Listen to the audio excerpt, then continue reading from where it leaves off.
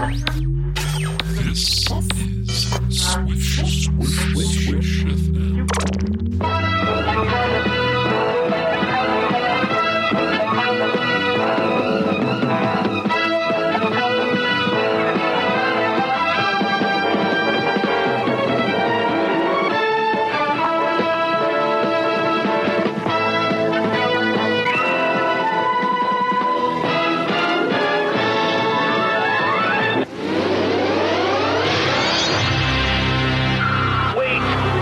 Come to help. Listen to me. You help me? Hey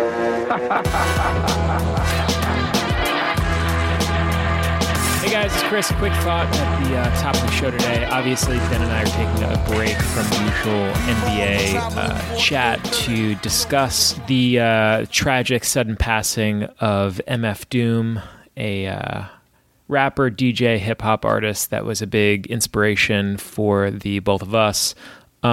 We're doing today's episode in two parts. Our first is a conversation with our friend Brendan Shields, and then the second piece is a chat Ben and I had with our friends Gavin and Dee of the Pick and Roll podcast over in the UK.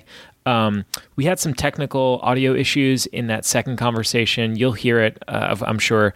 Just bear with it. It's a really fun conversation, so hopefully you can get through it. And without further ado, here is us remembering MF Doom.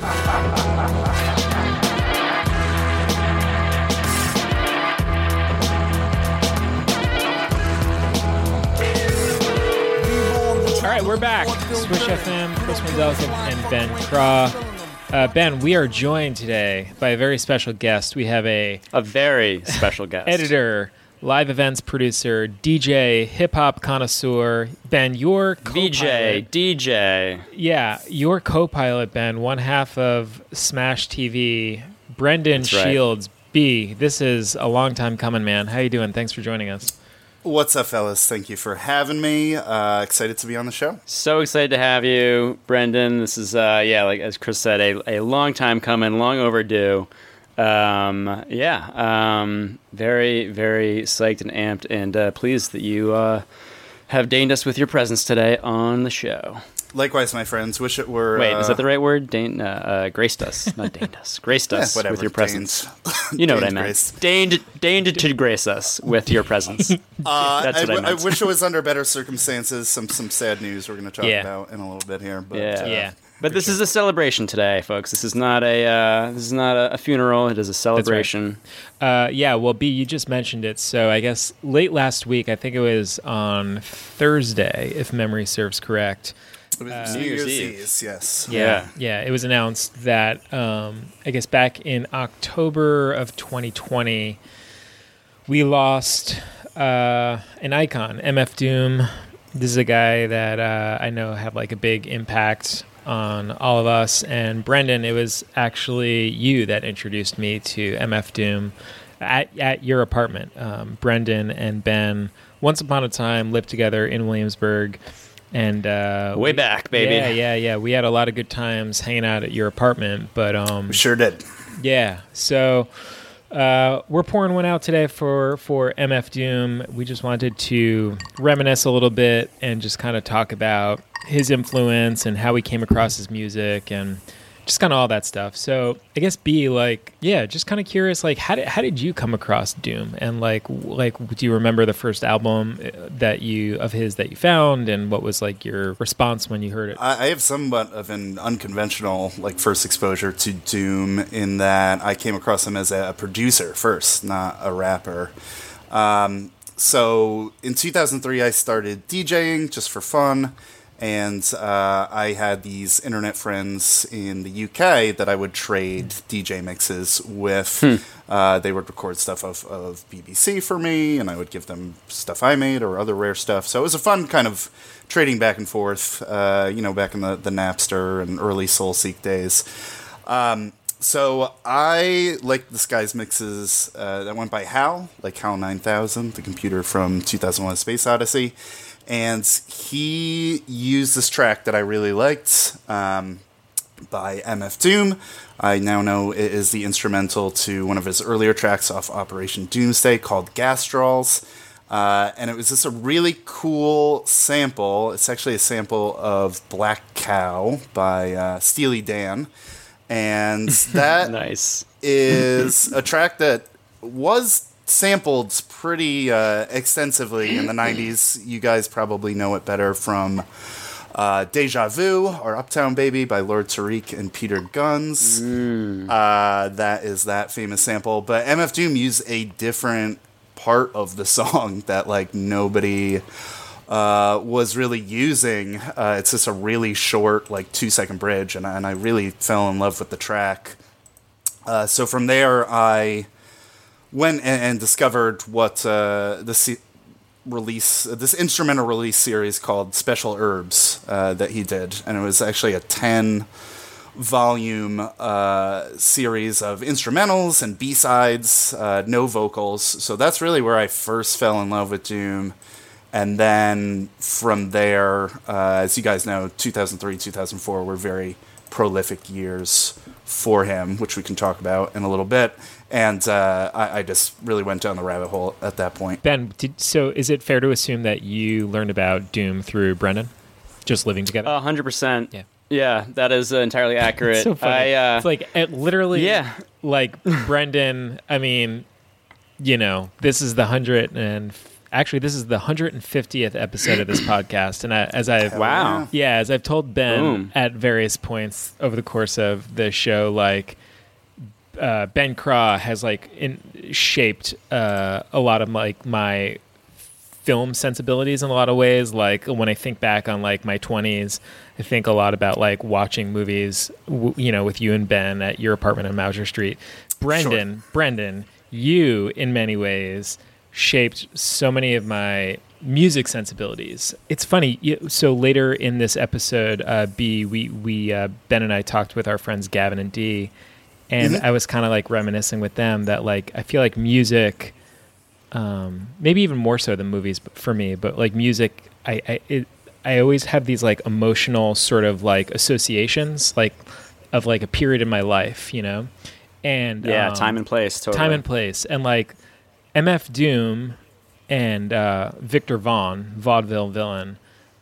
For me, talk about that one. Yeah, man. For me, that was like really the crosshairs of my friendship and like relationship with you. Like, so when I heard that MF Doom passed away, it was like very personal to me because in a lot of ways, like that, MF Doom was like my entry point to my friendship with like you guys in a lot of weird, in kind of a weird way. So like I'll always think about you with that album, Vaudeville Villain, and man, it just feels like a piece of my soul. Like my 20s like died the other day. It's very strange.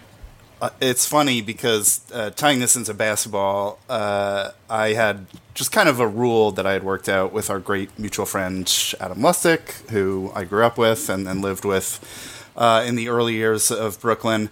And Adam, big basketball fan, and I am not the biggest sports guy. I've gotten more into it, but we had kind of a deal worked out.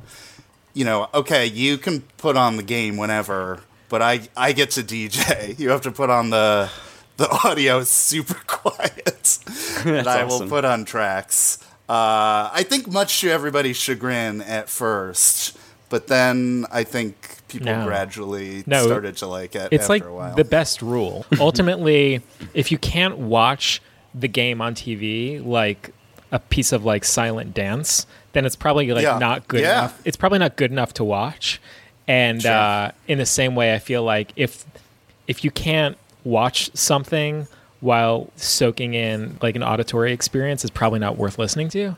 And I felt like MF Doom always held my attention at your apartment. I mean, it was just like intoxicating, I mean, that's really what Ben and I live for, finding these happy accidents of like, wow, this video footage lines up perfectly to this audio now. And that is quite literally the mission statement of Smash TV. So. Yeah. You just have to put yourself in a position enough times where it's like, this basketball game is goddamn beautiful right now. Yeah. I remember like knowing of Doom, definitely like hearing his name and stuff, when he reemerged in the late 90s with his like debut album, and like I was into hip hop a lot, but I was definitely not like very knowledgeable at all. I was just into like, you know, like fun party music basically that I could like throw on at, you know, house parties in my college days. And I was, you know, I definitely like leaned more towards like stuff you could like put on and like rock out to at a party. So I wasn't like dipping my toes too deeply into like stuff like, you know, Doom is like such a like, if you put it on for someone, you know, just like randomly, unless you had like an hour to like sit down with them and be like, no, you need to like listen to all of this. Like, it's not the kind of song or not the kind of music where you'd like pick out like one track and be like, hey, this is like an awesome song, because he exists in like such a like, I like sort of view him as like this entire like world kind of that you have to just immerse yourself in. Well, he did concept albums, essentially, and perhaps you could even say a concept career. I mean, yeah, exactly. His whole persona was a concept. Yeah, which is what I love. Like once you like sort of properly introduced him to me, Brendan, and like I sort of started like taking a longer and closer look at him. It was like discovering, like a comic book or like something where you're like, oh, this is like a whole entire like universe to like explore and like understand, which I still don't fully like complete, like all his like alter egos and, you know, obviously like the use of the mask and his identity and his backstory and like all this stuff, like you know, most of which is, you know, rooted in real life, and we'll definitely have to like talk about his like origin story of you know, the tragedy, the double the real tragedy of losing his brother in 93 and then getting dropped like directly after that by his record label. Did you know about KMD growing up, Ben? I did not. Not really. Like they were, like I knew of like all those groups around them, like De La Soul and, you know, Brand Nubian and Third Base, you know, where he debuted, where Doom, you know, had his first verse. Gasface, but right? I wasn't. Gasface, yeah. I wasn't. I definitely like wasn't a big enough like, you know, indie hip hop fan to like really be familiar with them. But I think it was pretty obscure, to be fair. Yeah. I don't know. Like they weren't like a Tribe Called Quest or a Pharcyde or something like that really blew up in the indie scene. Right, because they were sort of similar, but they were just like a little weirder and like a little more, and they were dealing, I think, with more, like, you know, sort of like heavy like racial stuff in their. Yeah, KMD was more lyrics, militant for sure. Yeah, and it's amazing that you know that, and we talked about this like, we will talk about this later in the episode in this episode with our other guests. But the whole story of Elektra, KMD's record label, deciding to fucking like tell him to leave the label simply because of a piece of cover art that Doom, by the way, conceived and drew himself. I did. He was also a visual artist. Yeah. He made that record, that album cover for Black Bastards, which depicted, you know, a Sambo figure being like hung from a tree. And because it was just like such a controversial thing, like even though obviously if you're like at all intelligent, you like look at that and you understand like the message that it's trying to put forth, which is, you know, I would say a very positive and intelligent one of like trying to destroy stereotypes. The record label was just like, no, sorry, we can't do this. Not only can you not have this as your cover, but you need to just leave the entire label. And like the fact that is what basically like, you know, created the origin of this like larger than life, you know, supervillain is just like so perfect and like awesome. And yeah, just again, it just like ties into the almost like the world building that Doom did. Sure, he has a tragic villain origin story. Like a real one. Yeah. Yeah, and the fact that he just like completely like went off the map for like 6 years before reemerging, it just feels very like honest and like legit to have that as like, you know, his backstory. Yeah, man, and I think you hear that in the music. You know, it's just like I mean, I know it's like a hard thing to put your finger on or to quantify or whatever, but like you can't fake real, you know, like there's an authenticity to his music that's like, yeah, I know this guy. I feel like I know this guy or I could know this guy. And he could be sitting with us, hanging out in this apartment with us right now.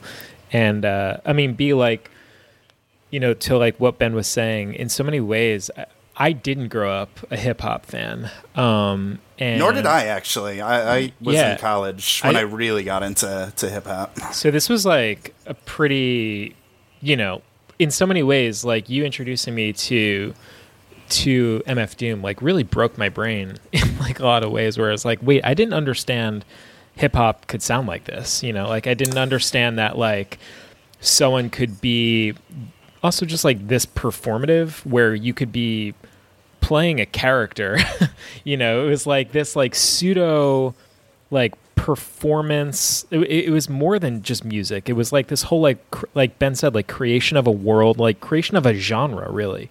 Where it was like, it felt like experimental theater, you know, like, again, I think back to a time and a place in my life where I was doing like weird theater in New York.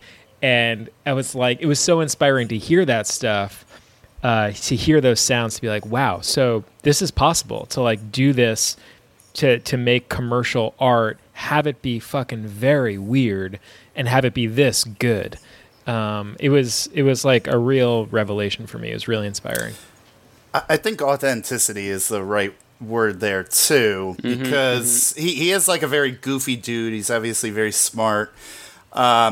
What I liked about his approach kind of was, especially, you know, in the 90s, there was so much fucking posturing. Yeah. You know, like, I'm living this lifestyle. Yep. Fuck this guy. You know, I sell all the drugs, whatever. Still absolutely the case in a lot of mainstream hip hop. But now here's this guy who's just rapping about whatever is going on in his life or some insane supervillain story. Yeah, or whatever's going on in his brain when he's stoned. Like, nothing to do with, I mean, like, so much of his stuff is just, like, pure, like, free association. Right. Yeah, and I do want to get into, like, some verses later, if we can. Oh, just hell yeah. because he was really a writer, first and foremost. And, you know, a lot of that stuff does sound like it's just off the dome, but I think it was very purposely and meticulously crafted a lot of the times. But go ahead, Chris. No, to your point, Brendan, like I totally agree. I feel like something about his music that I really responded to was that, like, I never felt like he was trying to tell me that he was tougher or harder than he actually was, where it was like I know, I'm sure that he's plenty tough. Like, I'm sure that he's like, I know, like, you know, reading about him and learning more about him now, that like he experienced the depths of like grief and sorrow in like ways that frankly I could never understand, you know. But like I just never felt like in his music that he was trying to convince me that he was someone who he was not, you know. Like, he always felt very true, very, very like true to what he was. Sure. And even if it was like different sides of his personality, like Victor Vaughn is like an alter ego, to MF Doom, and it's kind of like the more, it's like grounded, fantastic, more down to earth version of, you know, who would become the supervillain or whatever. So he's still like, you know, getting up to no good, but I think he even references like, you know, something along the lines of like, oh, you wouldn't like Doom or something like that. Like, you don't want to see this side. Yeah. Yeah, dude. And I never felt like I was being, even in his like creation, even in his fantasy world, like creating character, I never felt like he was manipulating me. You know what I mean? I know that's like such a weird thing to say, but like, you know, like, he wasn't like posturing. If you see a movie like, or TV show or a play, you know, like when someone is trying to like sell you a bill of goods, where it's like, you're not that guy, like you're just not that guy, versus someone that is giving you like a real, true, like performance of a thing where you're like, holy shit, I think you're maybe that thing that you say you are. Sure. Yeah. The thing that I liked about him a lot, you know, especially in the 90s and late 90s, as like more like indie underground hip hop emerged as like the the antidote or the the opposite, I guess, of like mainstream commercial rap. And so much of that stuff kind of turned me off because it was so militant and so like, oh, like Puff Daddy with the dancing and the jewelry and like blah, blah, blah. And like, that's all bullshit. And like being like, naked girls in your videos and all that stuff. And like, while I sort of agree with it in my head, it wasn't fun to listen to. People just like complaining about the fact that they didn't make as much money or like except for Cool Keith. I would say that is the one exception to that rule. Yeah. Because he is just very funny and very mean. Right. If you have a sense of humor about it, but so much of it was just like so self-serious and so like this is the real hip hop and like, Jay-Z and Biggie Smalls are like not real, like blah blah blah. And it's like, all right, but like that's fucking lame and boring, and you sound like you're like scolding me if I like have a party and put on Snoop Doggy Dogg. And I just didn't want to hear that in my music. But the thing I loved about Doom is that he never really did that. Like he would like often a lot in his rhymes he would like juxtapose himself and kind of like poke fun of like more commercial rap, but he never like named anyone. He never like singled any people out. He didn't try to like any poke fun of himself. Yeah, dude. He right. It's very like self-deprecating. He had humor. such a sense of humor, man. Like he was so funny about himself, about other people, about the world that he operated in. Right, dude. He's so it never felt like self-serious. He's creating like a comic book character persona. Like you have to have a sense of like irony and humor about yourself, just like in what you're doing. Yeah, and I was just getting into such an eclectic range of music at the time, so it was really cool to see. I was into like kind of the madcap sampling of like early Dilla and Farside Tribe, if you want to go farther back, De La Soul, whatever you want to reference. Beastie Boys. Yeah, sure. But I really like the kind of Saturday morning cartoons aesthetic of a lot of his productions, where it had literal clips from cartoons in it. He would sample stuff like Scooby-Doo, and then once he got involved with Madlib, who I could do an entire show on as well, I really, those two go hand in hand. I mean, Mad Villainy, considered a classic by many, myself included, and that was just a partnership that worked so well and lasted for so long that Doom could always just spit over Madlib's beats and vice versa. Is there an album that you always come back to when if you're in the mood to listen to Doom? Is there one that you always put on? Like for me, I always put on Vaudeville Villain. Like that's the one that you gave me, and I will always that's just mine as well. I just think 2003 and 2004 were just insane years for that type of hip hop in general. You had your early Stone's Throw starting. You had pretty much peak period Dilla, and then you had Madlib just going through an insanely prolific period from like 2003 to 2010. But something about Vaudeville Villain just really, the production is really cool. I like it even more than Mad Villainy. Is by I don't know if it's a person or a collective that goes by Sound Inc., but also has beats by like RJD2, who was a pretty big name at the time. Yeah, and he had that, what was that one track that was like just ubiquitous in college? It was off the Horror. It had that Elliott Smith sample. Ghost Rider. Yes, Ghost Rider. That's right. Yeah, that song was played like basically every time I was stoned from like the year 2001 to 2003. Yeah, I discovered that in college as well, and that was certainly a staple at our old apartment as well. How about you guys? I know, Chris, you like Vaudeville Villain. Ben, do you have a favorite of his oeuvre? I mean, I love Mad Villainy. That's the one that I like probably have the most experience with. But I love just like, putting he has so much like random, like King Ghidra we haven't even talked about, like so many random fucking like personas and tracks where you're like, you listen to so much stuff and you're like, I don't even remember like what album or what like persona that is. Dude, his music but I know was it's like Doom. a fucking haze. It was just like a Yeah, It was like you were that's in the a thing. trance. It like I really felt like I was in a trance of. Yeah, in a cloud of smoke, and you're just like, oh, yep, there's his voice. And yeah. honestly, And, like albums bleed from one into the other, where it's like I'm confused where one thing begins and another ends, and it's just Yeah, King Ghidorah was a great one. Has one of the best opening lines of any hip hop album. Follow the light. The light is your guide. I'm controller of Planet X. 3-3. And I've invited you here to discuss something that's very important. King Ghidorah, take me to your leader. Quick to claim that he not no snake like me neither. They need to take a breather. King Ghidorah, take me to Yolita. Very, very simple, but kind of sets the tone for whatever the hell you're about to get into.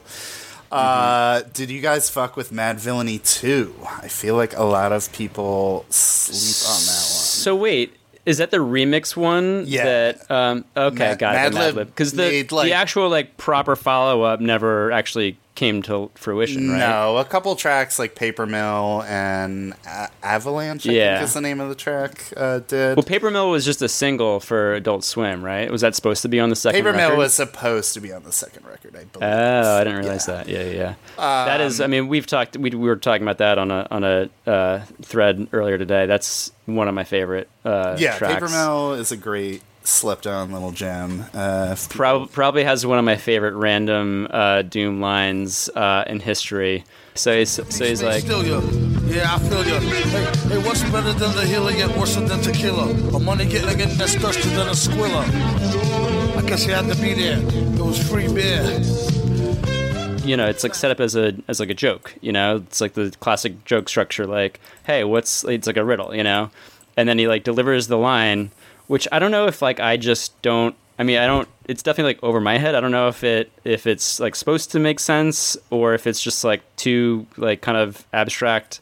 But it's almost like Doom like recognizes that it's a very weird kind of like incomprehensible like line. So he follows it up by saying, "I guess you had to be there. There was free beer." Which like even if he said, "I guess you had to be there," it would be funny because he's like, oh, he's like. Yeah, like making fun of his own joke I'm that like totally landed that like lands with a thud that like there's no reaction to. So he's like, I guess he had to be there. But then he follows that up with like just like following the logical progression of like, yeah, you had to be there because there was free beer. I don't know. It's impossible to explain why it's so funny and just like delightful to me. But it's his delivery really is very funny. It's the pause, like the beat that he like lets it like breathe. Yeah, it's just like perfect, and it's the kind of thing where you're like, who would think of that? Like, why would that? Doesn't even make sense. As like, it's so just unexpected and silly, and yeah, not the kind of thing a normal rapper would say. I was looking for a verse that really like struck me and made it all of 2 songs before I stumbled upon one just on shuffle. I will attempt to do it justice. This is from Figaro from Mad Villainy. And just the structure of this is very interesting, I think, which we can break down in a second. But all right, here we go.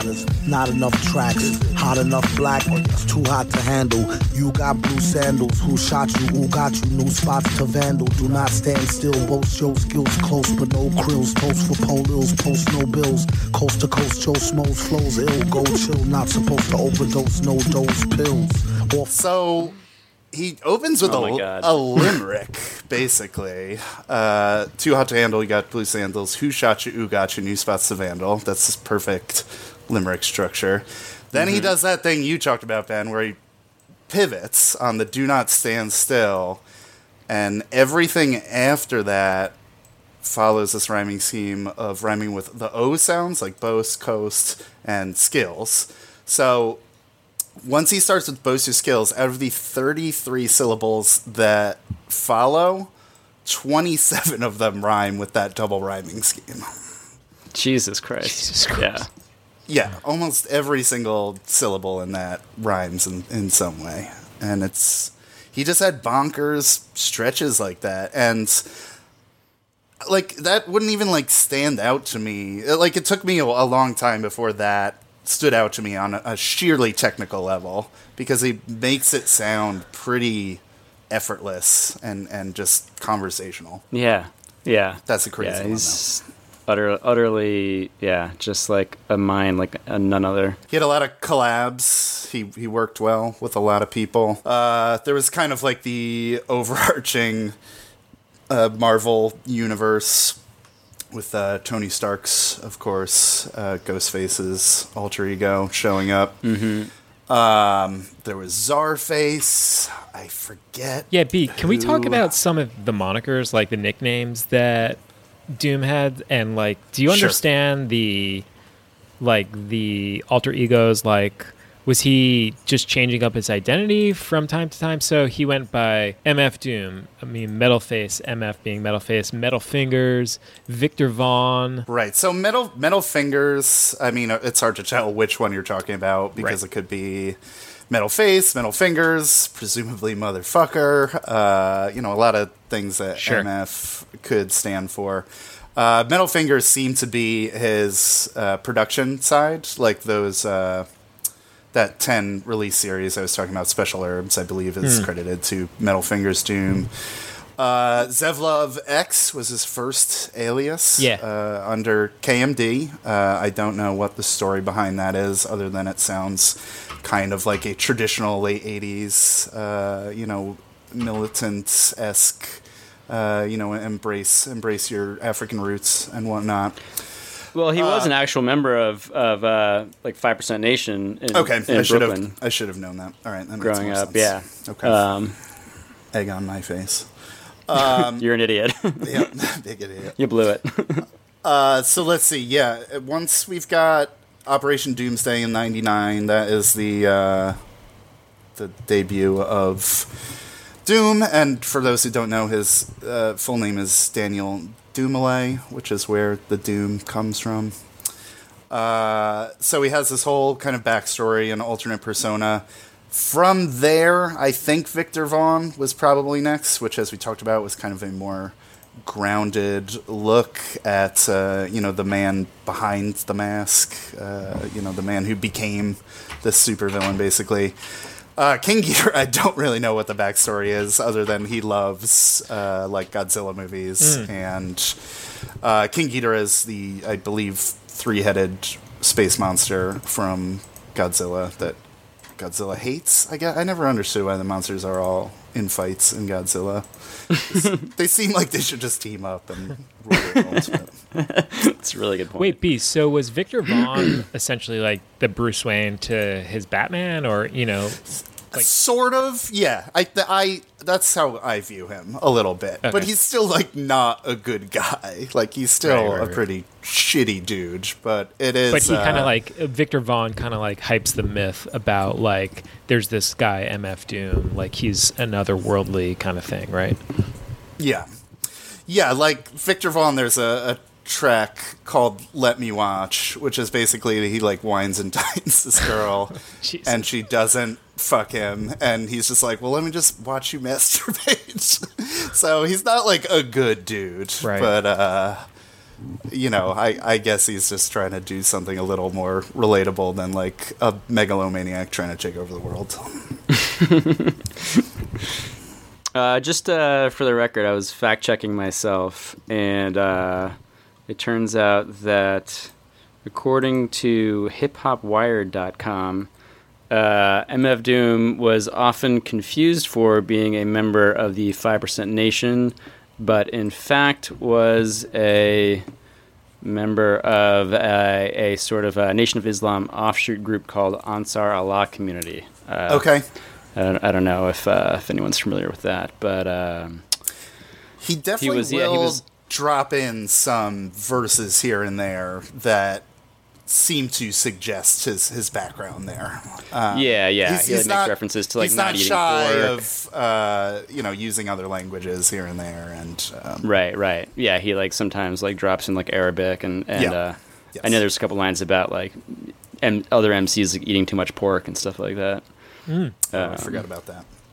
Yeah. And then there's this other guy, MF Grimm. Right. They collaborated. I don't really know what the He was on backstory there. is there. Yeah, but- he was on Operation Doomsday, I think. Yeah, And I so read they that must. there was like kind of a falling out between them. Yeah, they must have known each other for a long time. You would figure. But yeah, he's a New Yorker. I like that.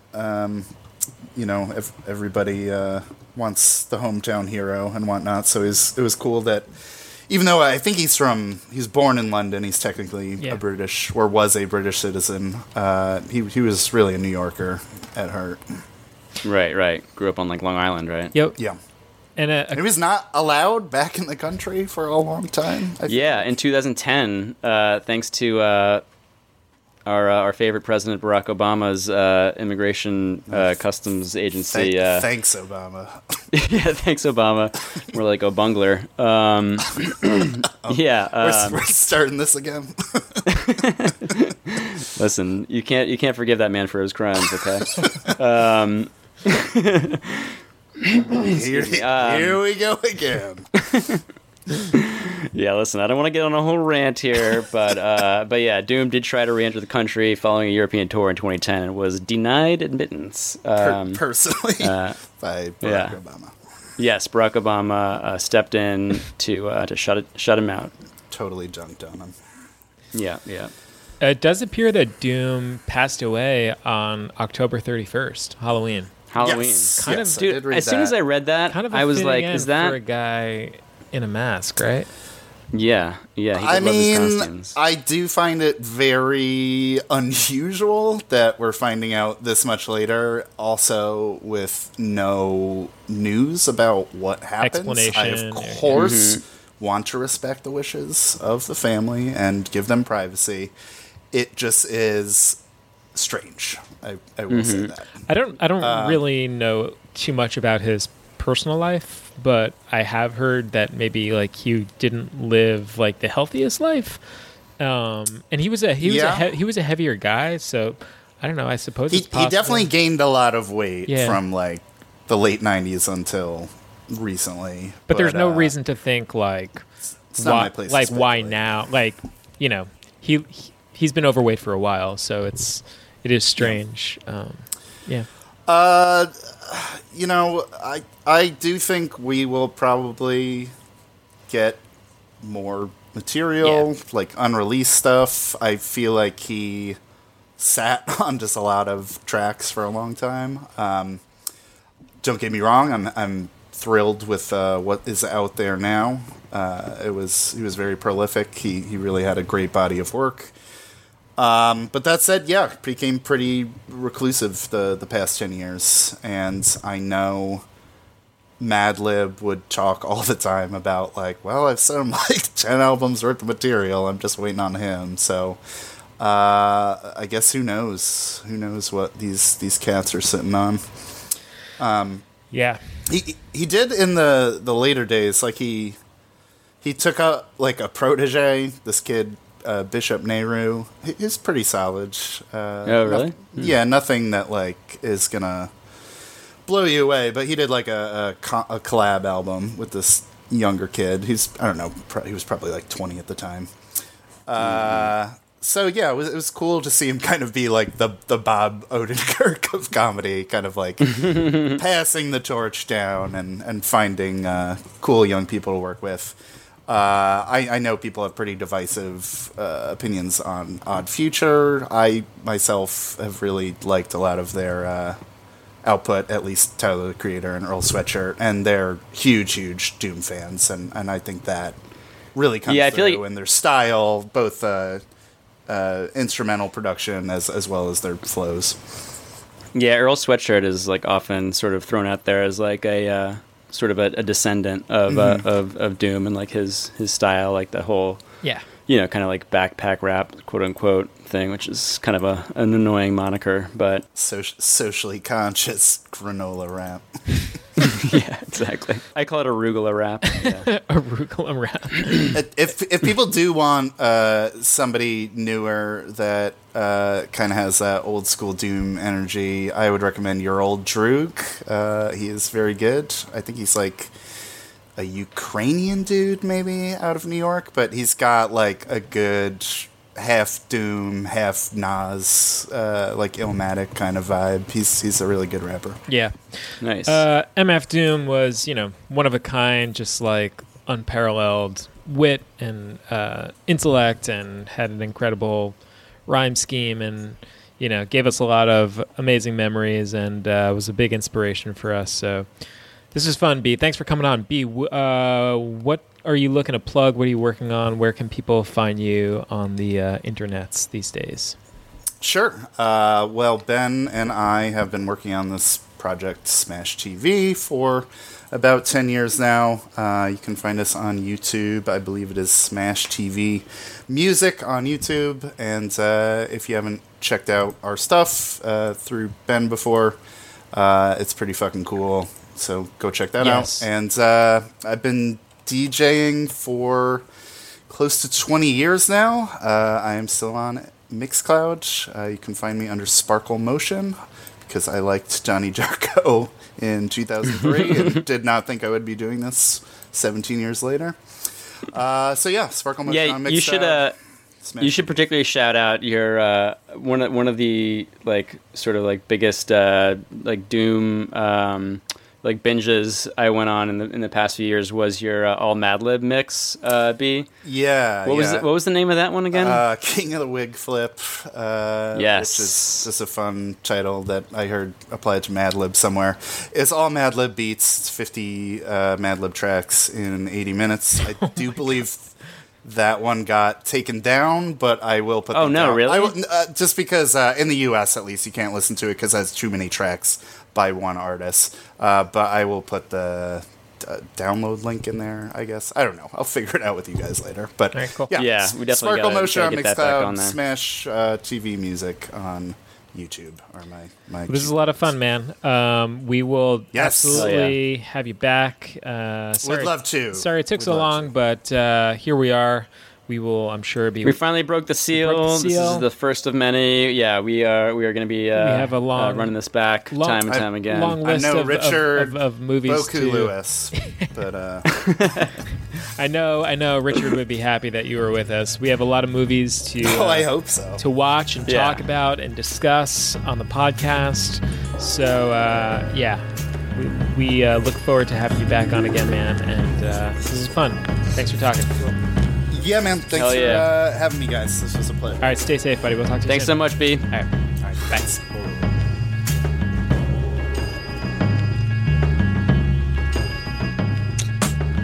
Yo, I'm only rhyming with the drums at. Y'all niggas think y'all slick with that bullshit. Bump that. Y'all pay B for flowing to the beat. Not for what he know, they got hoes hoeing in the streets. That's for him to know, and for they to never find out about the kidnapped blindfold and the blind mouth. The coroner report say he simply signed out. Oh, and I know, y'all wanna see a wino, bring the wine out. Cat with a dead mouse, how we catch a phrase and pause plays with it. Kill it and eat off it for days, kid it.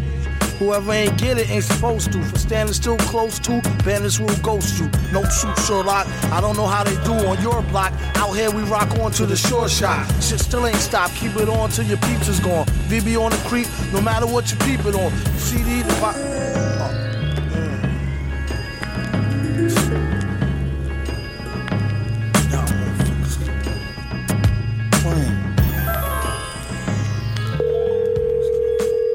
Switch FM, Chris Wendelkin and Ben Craw. Ben, the NBA season is underway here, man, but there are obviously more important things to discuss and remember today. Late last week, it was announced that, I guess back in October of 2020, we lost an icon, musician, MF Doom. I know someone we both loved and listened to and were very influenced by, and so we're our guests. So, Ben, we're joined today by our friends across the pond. Over in the UK, fellow basketball podcasters, basketball historians. It's D and Gav of the Pick and Roll podcast. D, Gav, welcome to the show, guys. How you doing? Hey, good, man. How are you guys? Doing great. I am, even though it's, for a somewhat well, I would say very somber, sad occasion. It's a triumphant rematch here, finally returning the favor after some of our listeners may remember we mentioned that we'd been on your guys' podcast back in, when was that, like June, May? I don't even remember. I know it was before the bubble restarted. Yeah, it was. It was like in the middle of like the NBA's hiatus, not cancellation, but hiatus. Yeah, that's well, the word I because it was looking for. during our rewatch of the Knicks, the '94 Knicks playoff run that we found That's on right. YouTube, Yep. vis-a-vis the YouTube channel that you guys put up. Yeah. Yeah. I think you got in there. Thanks to the just 1994 before it got Knicks. shut down. Temporarily shut down. Anyway. Yeah, that's right. That's right. It was thanks to our ripping of YouTube videos that we were able to complete that completely insane project during our quarantine. But yeah, it's great to have you guys officially on our show. So thank you so much for coming. Here, man. Yeah, let's talk a little bit about Doom. I guess I was curious, like, how did you guys encounter Doom and his music? Am I correct? Did you spend some time DJing around London? Is that right? Well, I used to DJ in my hometown. We kind of used to do kind of a weekly, bi-weekly night at a club and stuff. Played a bit around the country and stuff, but yeah, I was just a big hip hop collector and a kind of part-time DJ in my sort of teenage years, early 20s and stuff. So I'd say I first encountered Doom. It was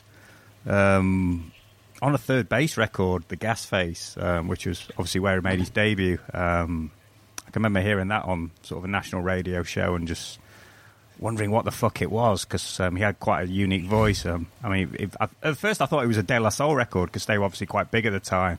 And obviously there's a connection there. If you know a guy called Dante Ross, who kind of signed a lot of those groups like De La Soul, and then later on KMD, Brand Nubian, a lot of groups like that, to Elektra Records. So it was kind of a weird left sort of field sound that kind of appealed to my teenage self in the north of England back in the days, because it was so different than the kind of rap music that had come before. You know, your Big Daddy Kane's, your Rakims, and your Public Enemy, which seemed like it was from another planet. I guess when you heard someone like KMD, who Doom was a member of, it, they were similar age to us, and you could relate a bit more to it, because they were kind of a similar age, and they rapped about school and girls and smoking weed and stuff. So I think that was my kind of initial attraction to him, and why, it was. Plus the music was dope, and they were dope MCs, but it was kind of, you felt a real connection there to kind of Doom, and I think that's what drew me to sort of KMD initially, and then obviously him later on, as a solo artist. I don't know about Gav. Dylan, as always, has been modest when he says record collector. If you look at the YouTube channel, Yeah, I was gonna say, is that like you're you're an NBA games collector? Yes. So you can't look at that YouTube channel and not see signs of some sort of spectrum type diagnosis. Well, the other area, there's two other areas, and one is hip hop, and the other is Sheffield Wednesday. Which no one will ever really need to know on. But as a kid who was just into hip-hop, that's how we met, sort of thing. Dylan had, at the time, the biggest record collection I've ever seen of doubles on things. And you could find any tune, anywhere, to make any mix and things. He's being very, very modest when he says he was madly into it. But it's along the same lines, in that I think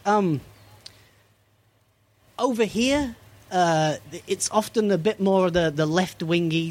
What was the time, like the backpack hip hop crew? That backpack came rap sort of out of that mid-90s, that sort of appealed or maybe took a hold a bit more here, because I'm songs about people shooting people and selling drugs doesn't really, it's hard to relate to. And as Dylan said, when people come with material, I'm a white kid, I buy drugs, I don't sell them. Like that's not my job in this food chain. That's not my place in this ecosystem. Yeah, like the Del the Funky, the Funky Homo sapien hieroglyphics kind of that was kind of the rap that really spoke more to us because you were a big skater, Yeah. and it was kind of it just seemed more relevant to kind of middle-aged white teenagers from the north of England than kind of your standard sort of New York rap that had come before it, which although we loved, you couldn't really relate to Rakim. We weren't 5%ers. And we didn't wear excessive amounts of gold jewelry, so it was kind of that was like a different thing. And when KMD and Doom and stuff came along, it felt more personal, I guess. I don't know. Oh, well, personal, but just I was wondering because he is actually British. I know he went over to the States at a pretty young age, but was there any sense of oh wow, this guy's actually one of ours? No, yeah, not really. or was that not really considered? Because obviously he didn't rap much about that didn't really come out until a lot later in his career when he was MF Doom, and I don't think he's kind of got any British sort of ties or heritage or anything. It's not like Slick Pride, Rick, right? Slick Rick, who came before, he kind of put a fake British accent on to an extent and stuff. Yeah, so. he leaned into it. Yeah. That's right. I don't think Doom's family had any particular sort of family ties to England and stuff. So no, there was not really any of that. Yeah, UK hip hop is distinctive in its own sort of way, and it never you wouldn't really say it ever really overlapped with that. But that's part of what was it. It was otherworldly. That was part of the appeal. It's funny. Yeah, Gavin, I had a similar sort of experience with Doom's music where I felt like, I didn't really understand hip hop could sound like that. To me, I always felt like Doom, to me, my background as a theater actor felt so Shakespearean. His music felt so epic in scale, and the way that he could twist rhymes, I just didn't understand that hip hop could sound like that. And it was this weird it sounded like acid jazz or something, and some sort of cross genre thing where I was listening to epic poetry over these beats that were just so insane, and the the themes of his music were just mind bending to me. So I remember when I heard his music, I was I just didn't know that this could exist, really. So how about this then? How about this? If for me, I think hip hop and rhyming falls into genres and styles, and it is an art form. Where Doom is one of the people who elevated it to art, in that sense that there's now 4 middle-aged white guys on a podcast talking about it. If you know what I mean, that's crossed some boundaries. That's gone somewhere which just hip hop being the best at hip hop, like Rakim may be the best one of those rhymers ever. That's never going to cross those same boundaries.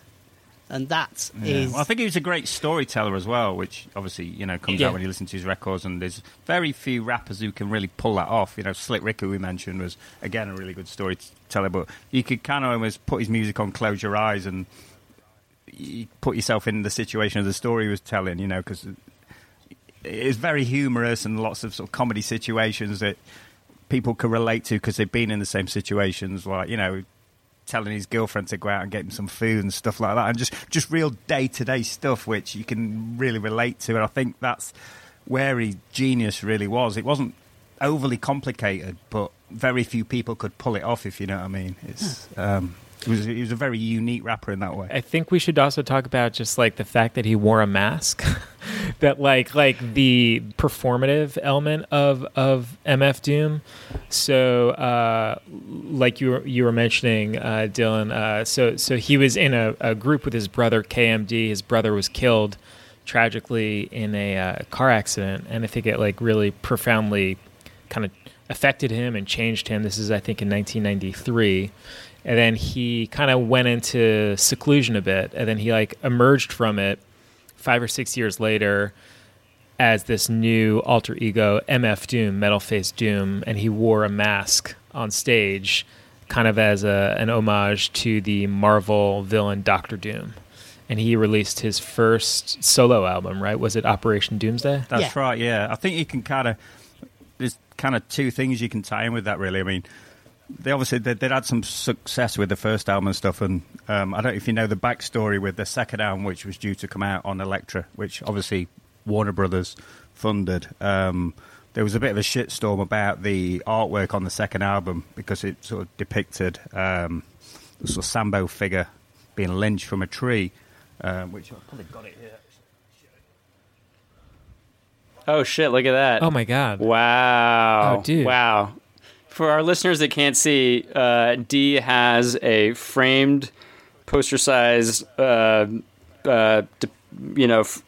cover artwork of KMD's infamously, unreleased but then later released second album, Black Bastards. So this is 93, 94, and there was a lot of controversy with Ice-T and Cop Killer and stuff like this. So there's a lot of pressure on. Yeah, NWA. Yeah. So basically the album got shelved before it even saw the light of day. And as you mentioned, his brother got killed shortly before which, the by the album. way, Elektra decided to cancel that album. Like, it was basically done. It was complete. Yeah. And it was just because of this cover artwork, which, by the way, is, it's certainly like provocative, I would say, but it's not. The point of it was to show, like the death of a stereotype, or it was certainly coming from not a racist place, if anything, but. But because there was like this like culture of like just fear and censorship in the at least in the U.S., so Elektra decides to pull the plug on it like 1 week or so, like very very soon after the death of his brother. Doom Wild's brother. So it was talk about like an origin story, which like I feel like is so it's such an incredible like. And like kind of like honest and like legit way to be like, yeah, I was like completely like chewed up and spit out by this like awful like shitty industry, and I just like went into complete seclusion for 6 years. It wasn't heard from. Like, for all anyone knew, he was like done with the entire industry, with the entire like art form, and then he like reemerges under this face mask with this new name. And like I feel like as a sort of a origin or a starting point, it's just so like cool and so like real, instead of being like, I don't know, a lot of rappers obviously sort of blow, like kind of pump up their own backgrounds, their childhoods, and there's a lot of gilding the lily, I guess, when it comes to like, oh yeah, I was a real like, badass in the street before I became a rapper, yada yada. But for him, it's like a real story of being like completely fucked over by life and by the industry. And I love that he used that tragedy to be like, I'm now a villain. Like, my good friend, Brendan Shields, one of the guys that kind of introduced me to Doom, told me the line, told me the line recently. We were talking about Doom, and he said, "Villains ain't born villains," which I feel like is just such a like perfect kind of summation of like how Doom was created. And I don't know, I always found that to be like such an amazing part of his story, Yeah, dude. And like I was saying about his music, there was something so epic in the nature of his music, and like seeing him sort of like transcend like just being a real life person and actually becoming like a larger than life like anti-hero superhero guy. Like, it made so much sense, right? Like that, like the music kind of like the content fit the form suddenly. I don't know. Yeah, I remember us all, but I remember being blown away by what is it, Rhymes Like Dimes? Hey, yo, y'all can't stand right here. In his right hand was your man's worst nightmare. Loud enough to burst his right eardrum close range. The game is not only dangerous, but it's most strange. I sell rhymes like dimes. The one who mostly keep cash but brag about the broker times. Joker rhymes like the is you just happy to see me trick. Classical slapstick rappers need chapstick. But when you hear the Quincy Jones 100 Ways sample that comes from, how amazing that is to take half a bar and play it forwards and backwards and speed it up and do what it does to make a whole other thing out of it. Yeah, I mean, the way he got really creative with sampling on the Doomsday album, like, not many people were sampling sort of 80s R&B records like Sade or SOS Band or Jody Watley and putting them over like sort of corny hip-hop beats. 80s R&B that no one would otherwise think is cool. Kind of all songs we grew up on, so we knew them. So there was obviously, he was very clever at what he did. And Gavs mentions rhymes like dimes. I mean, people probably don't remember, but Doomsday didn't. It wasn't a hit when it came out as an album. It was on Bobito's Fondom label, which was an independent label, so it wasn't massively distributed. It was quite a hard record to find, and it became like a sort of de facto anthem in Sheffield. That song, people would come up and say, "What is that song?" It's the summer I left for university. Yeah, because it's not like your typical club song. It hasn't got a bass line or anything to it. It's this weird abstract record. And people used to ask us for it every week, like, what's that song? And visiting DJs would come from London, go, what's that record you play? You know, and it became like this weird, like, sort of minor hit. And I don't think it was till it got re-released that album, it kind of, people really grasped how good it was and stuff. And it was just a mind-blowing record when it came out. I mean, I used to literally sit and listen to it, like, 2 or 3 times a week, because it was so different from anything that was out at the time. Well, that's the thing, right? Like, he was not trying to sound like anything that you had heard before, right? Like, he was literally... so much of his stuff was like, Ben, you were saying, like, sampling like previous records, but like it was a sound experimentation, right? Like, where it was just like, I bet you've never heard something sound like this. And it was just so out of left field. It was like alien music. Like, at times I felt like when I heard it, I was like, how is this really a song? This is fucking catchy and weird as fuck. Well, I mean, back to Ben's point with the mask, that is genius. I mean, hip hop was moving that way at the time. I mean, maybe Slick Rick is the originator of the character. But with the Wu-Tang, they were heavily leaning into fictitious personas, and then they're like Dr. Octagon we talked about earlier, like Kool Keith's Dr. Octagon concept. You could see that probably influenced him, a little. But he took it one further with the mask, and I'm sure you'll be able to attest to this, Chris, being an actor, that when you mask up, you're allowed to be truthful in a way that the real you is never going to be. Yes, absolutely. Yeah, it's this like invincibility cloak, right? Where all of a sudden you have the freedom to take a certain scale and size that maybe you wouldn't normally in real life. Yeah. You sort of transcend real lifeness and become this like otherworldly character.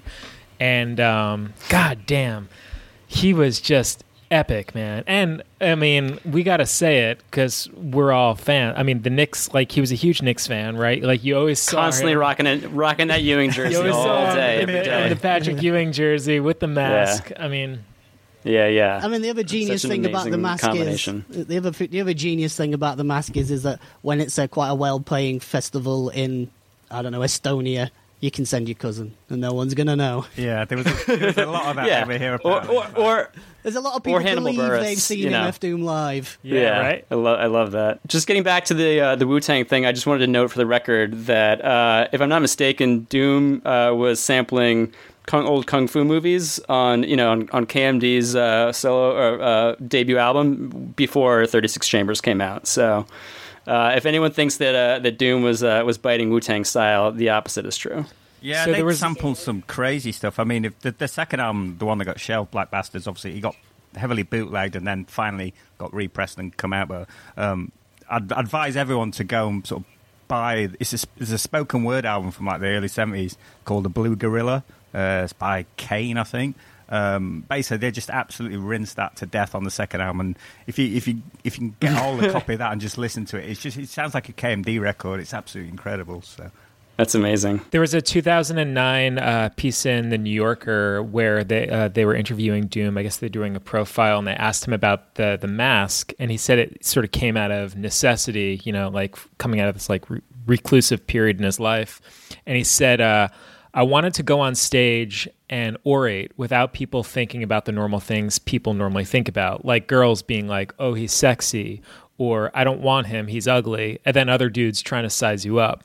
A visual always brings a first impression, but if there's going to be a first impression, I might as well use it to control the story, so why not do something like throw a mask on? It's strange as well because if you look at the sort of early KMD videos and stuff, they were just young sort of teenage Muslim kids. They were heavily influenced by Dr. York and his teachings and stuff like that, and then they were probably quite reluctant sort of stars, I'd imagine. And if you can think about what happened to him after that, with losing his brother and then losing his record deal and stuff, I guess it's mentally it'll probably just take its toll on you stuff. I guess you maybe just didn't want his face plastered all over sort of MTV or what anymore and stuff. And I can imagine the sort of mental side came in quite heavily, and just that experience of the Well, that's the best being of both shit worlds. out by the record industry. If you do you know can, what I mean? if you can get the trappings of fame and success, but keep your anonymity, Yeah. that's the best. That's the dream, isn't it? It's a genius idea, really, and Yeah. Yeah. pulled it off. And it's also so rare in, the world of hip hop for a guy to be like, no, I don't want to be famous at all. I don't want to be known on the street. I don't want to be, have my face on the cover of magazines, unlike, so many aspiring rappers. And to that point, I found an amazing quote. I was reading about, I'm sure you guys are aware, in 2010, after a European tour, he couldn't get back into the United States since he was never, even though he moved there and lived there since his childhood, he was never a naturalized citizen. And for some reason, I guess when he tried to return into America following this tour, he was met with like an immigrations officer who was like, "No, you don't have a passport or citizenship. You can't come in," which is fucking insane. And until the day he died, he never returned to America, which is just mind blowing. But I was reading up about that, and I found I think he did make it back to record some. Records did he? And stuff. And a guy from our hometown ran a record label called Lex Records, which put one of his albums out. He's a guy from Sheffield, and I heard sort of stories through mutual friends that when he was living in London, he wasn't living the healthiest lifestyle, apparently. Stuff just sort of literally sat in a house eating fast food, for months on end and stuff. And you can kind of sadly see where maybe some of the health problems came from and stuff. I don't think he took the best care of himself from what I can gather. But I think he did make it back to the States and recorded with sort of Madlib and did albums and stuff. So I think it wasn't definitely a couple of years where he couldn't sort of leave the country though, and his family had to come and visit, which obviously not ideal. Yeah. This one quote I found. So it's from Q Magazine, and he's talking about the day he tried to return, couldn't get back in. It says here, I'm reading, on return, he met with an official who, quote, just wanted to see how many people she could make have a bad day that day. Doom didn't tell her his profession, making him the only rapper ever not to give it the big I am. Quote, imagine me saying that, he says with a laugh, I'm no big rap star, I'm a regular guy. Which is like, even when he was trying to get back into the country to see his wife and 5 children, he didn't say like, oh, I'm a big rap star, like you need to let me in. Yeah. He was just like, my name's David, like I don't have a passport, I guess. And yeah. He's very self-deprecating as a rapper as well, though, wasn't he? So you can kind of see that. Oh, yeah. Can we talk about just like how like silly he is? Yes. Like he was like a legitimately hilarious, funny. Like apart from all of his musical talents, like he would just make me crack up laughing with like some of his just ridiculousness. Yeah, he's basically like a stand-up comedian, just rapping about food and cartoons and old school sneakers and whatever. He seems like a guy you would just want to hang out with. Like you would want to like sit around and, like, watch cartoons with him. The conversations me and Gav have together, you felt like you were having that with him on a record. Do you know what I mean? Yeah, that's why he was so relatable. Yeah, that's what he was like. He was very, he was like meta in his samples and what he talked about. It was like Dan Harmon and Community or something in terms of like he picked a series of like touchstones and sample points and things to discuss on, which just were the buttons to push for a certain set of people. And he happened across that, which is all any real great artist can hope for, if you know what I mean, is that formula which creates a connection. And he definitely did that. And being able to rhyme really well. Yes. Yeah. Yes. Yeah. But yeah, like when you think of a guy who like, assumes an alter ego and puts a mask on and has all these like aliases, it could be like extremely pretentious and annoying if like done like a certain fine way, line to walk, but instead, it's such a fine line. But he like pulled it off because he never took himself seriously. It seems like, even though he was obviously like working through some very serious stuff in a lot of his songs. But yeah, I mean, I was re-listening to Mad Villainy, which has got to be like probably my favorite record. It's one of the few hip hop records I actually own on vinyl.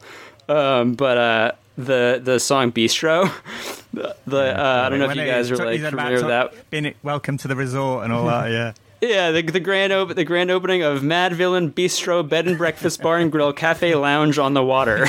Like every time I hear that, make I a just record like like crack that. Do you know what up. I mean? It's just like it's like a commercial, isn't it? It's mental. It's so ridiculous. Just that name alone like kills me every time. And that was a great marriage as well, because Madlib's just so fucking left field with beats and skits and just really short, just hit you with, let's not make a 6-minute song when you can make a 2-minute song. Let's just get it over and done with, So that was like you say, that album's just a perfect marriage of sort of two sort of like. Oh my god, it's so good. It's such a crime that they only actually collaborated on the one, and then because the second one never is it? Do you think it's because he was like they're still sort of it was still in the works at the time of his death? Is that right?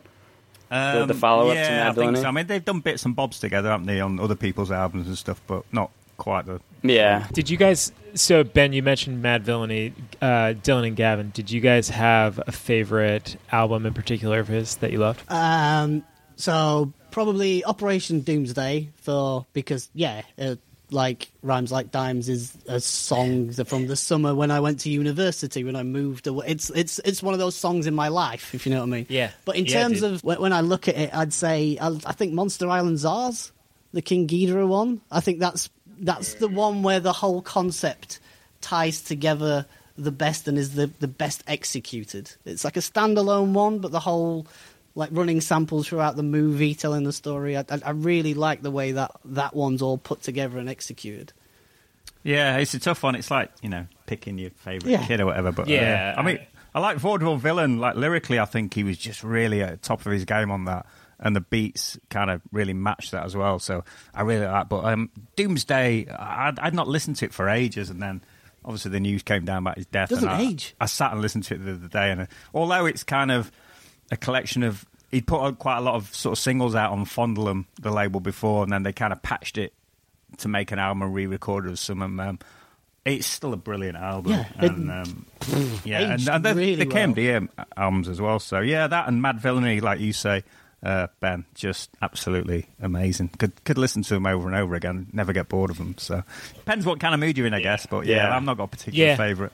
It's they're all very good. But the thing about Doom, I really sort of respect, and he's kind of maybe unique. Very few rappers can pull this off. If you think about it, he had a 30-year career, and he managed to appeal to sort of an audience throughout that time, and that's tough to do, especially when you put in the amount of records out he did. If you look at a lot of old school rappers, they don't really put records out anymore. They'll sort of get their money off touring and stuff, but he actually did his job. He's like, I heard interviews with him where he's like, people say, why do you put so much stuff out, and why do you sort of never sort of refuse, a guest appearance? And he's like, it's my job. I'm a rapper. This is what this is what I do. This is what I do for a living. I got to provide for my family. So it's tough to do that for 30 years and not really have many sort of bad eggs or own goals. I think the sort of quality of his output was pretty prolific. He could do anything. Excellent. Yeah, I remember, and that's a tough thing to pull off. I And I think if anything bar about off like a herbalizer, or something it'd appear on a out. random record, and it'd just be like, it'd kill it every time,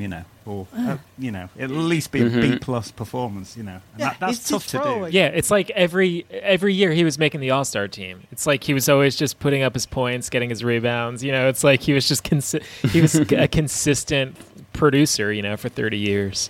But he was. That's the difference between an artist DeMar and a DeRozan performer, of hip hop. If you know what I mean. The artist keeps working, keeps looking for something, is trying to get something out of them, where a performer will happily, all right, that's my time gone, I'm going to then go and keep playing the same song over. If you know what I mean. Huey Lewis. Yes. Huey Lewis is a performer, if you know what I mean, and he's been performing for a long time. I can't believe you brought Huey Lewis into the podcast. That's so funny. We were literally just talking about Huey Lewis yesterday.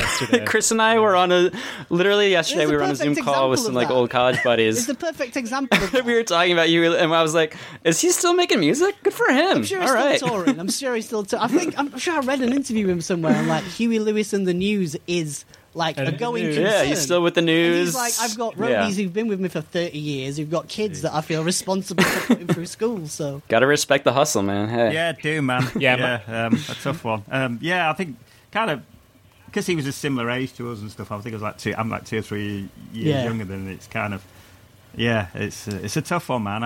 When I heard the news on New Year's Eve, I was kind of like knocked me for six a little. I was like, obviously not as much as the people who sort of work with him and his family and stuff. But yeah, it's a tough one, man. But yeah, I couldn't have ever seen him seeing sort of 65, 70. No. I could. It's just some kind of, something there. Just I never thought he was going to have the longest life. It just never seemed it was going to end well. I don't know. I always had a bad feeling, sadly. Saddened by the news, but not surprised by the news. Yeah, is probably the way to put it. Yeah. Yeah.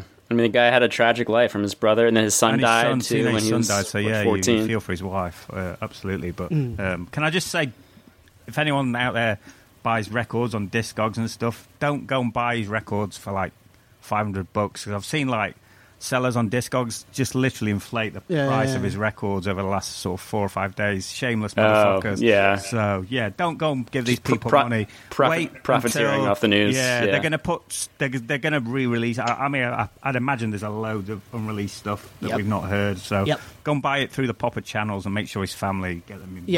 And don't go and buy this shit on Discogs at stupid money because that's just horrible. Yeah. Very good PSA there. I can co-sign. All right. Well, while we're all here, let's talk about the NBA real quick. Where are you guys at? Have you watched any of the NBA yet? Like, what are your early thoughts about the season thus far? Yeah, we just recorded our pod and we were just kind of.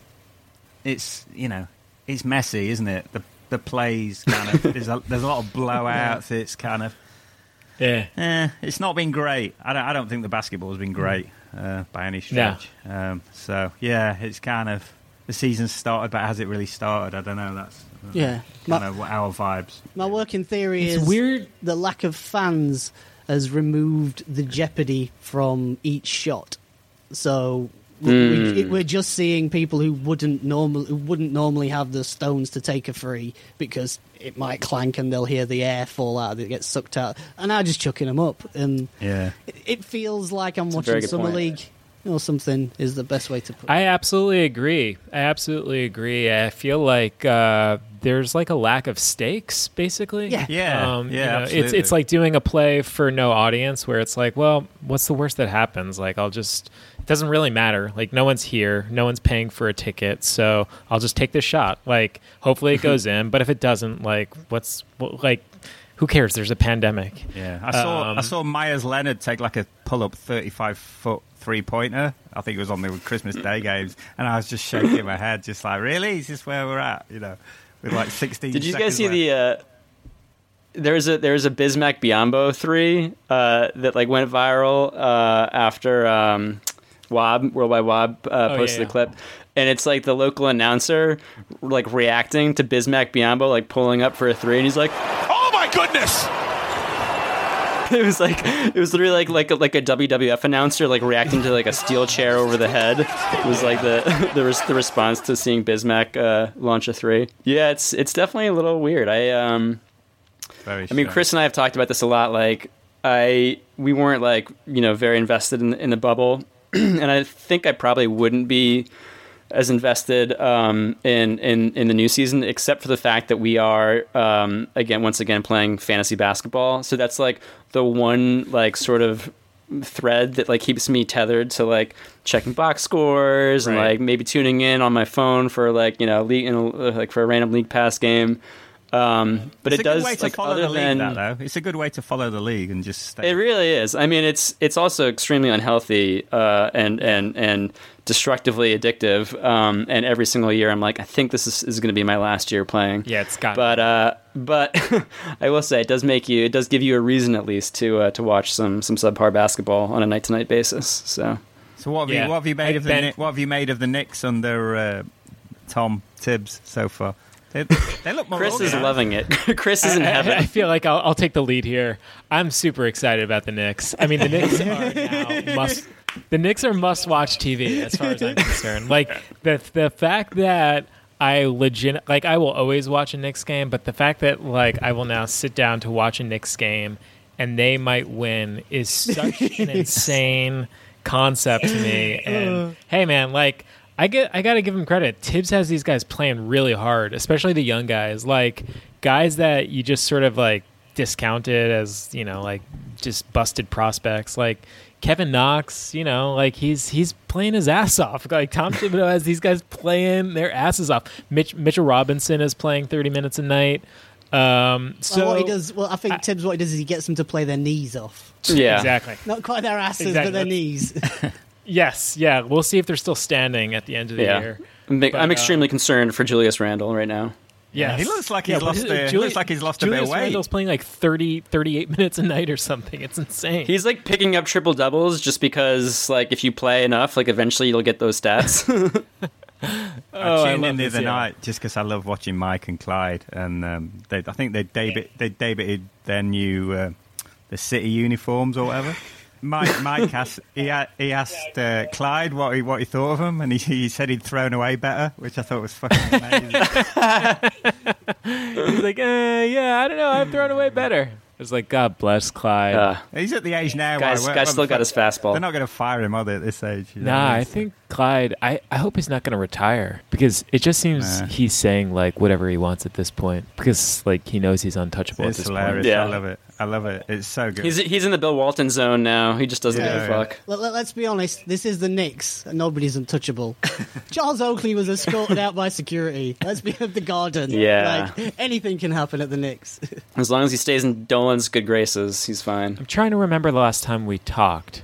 Aside from the Knicks, I think you guys were saying that you were into the Sixers, right? You went to a Sixers game? Yeah. We've been to a couple of Sixers games. Games, yeah. Have you caught any of the Sixers games this year thus far? Not really, the Philly Six. I mean, Doc isn't a particularly inspiring coach, is he? He's going to make them better than under Brett Brown, but there's still underlying questions about the makeup of that team, and particularly their two big stars. And I think we're probably too many years into it now for it to be undecided, and somebody just needs to make a decision here on what direction that franchise is going in for the next 4 or 5 years. For sure. Yeah, it's strange.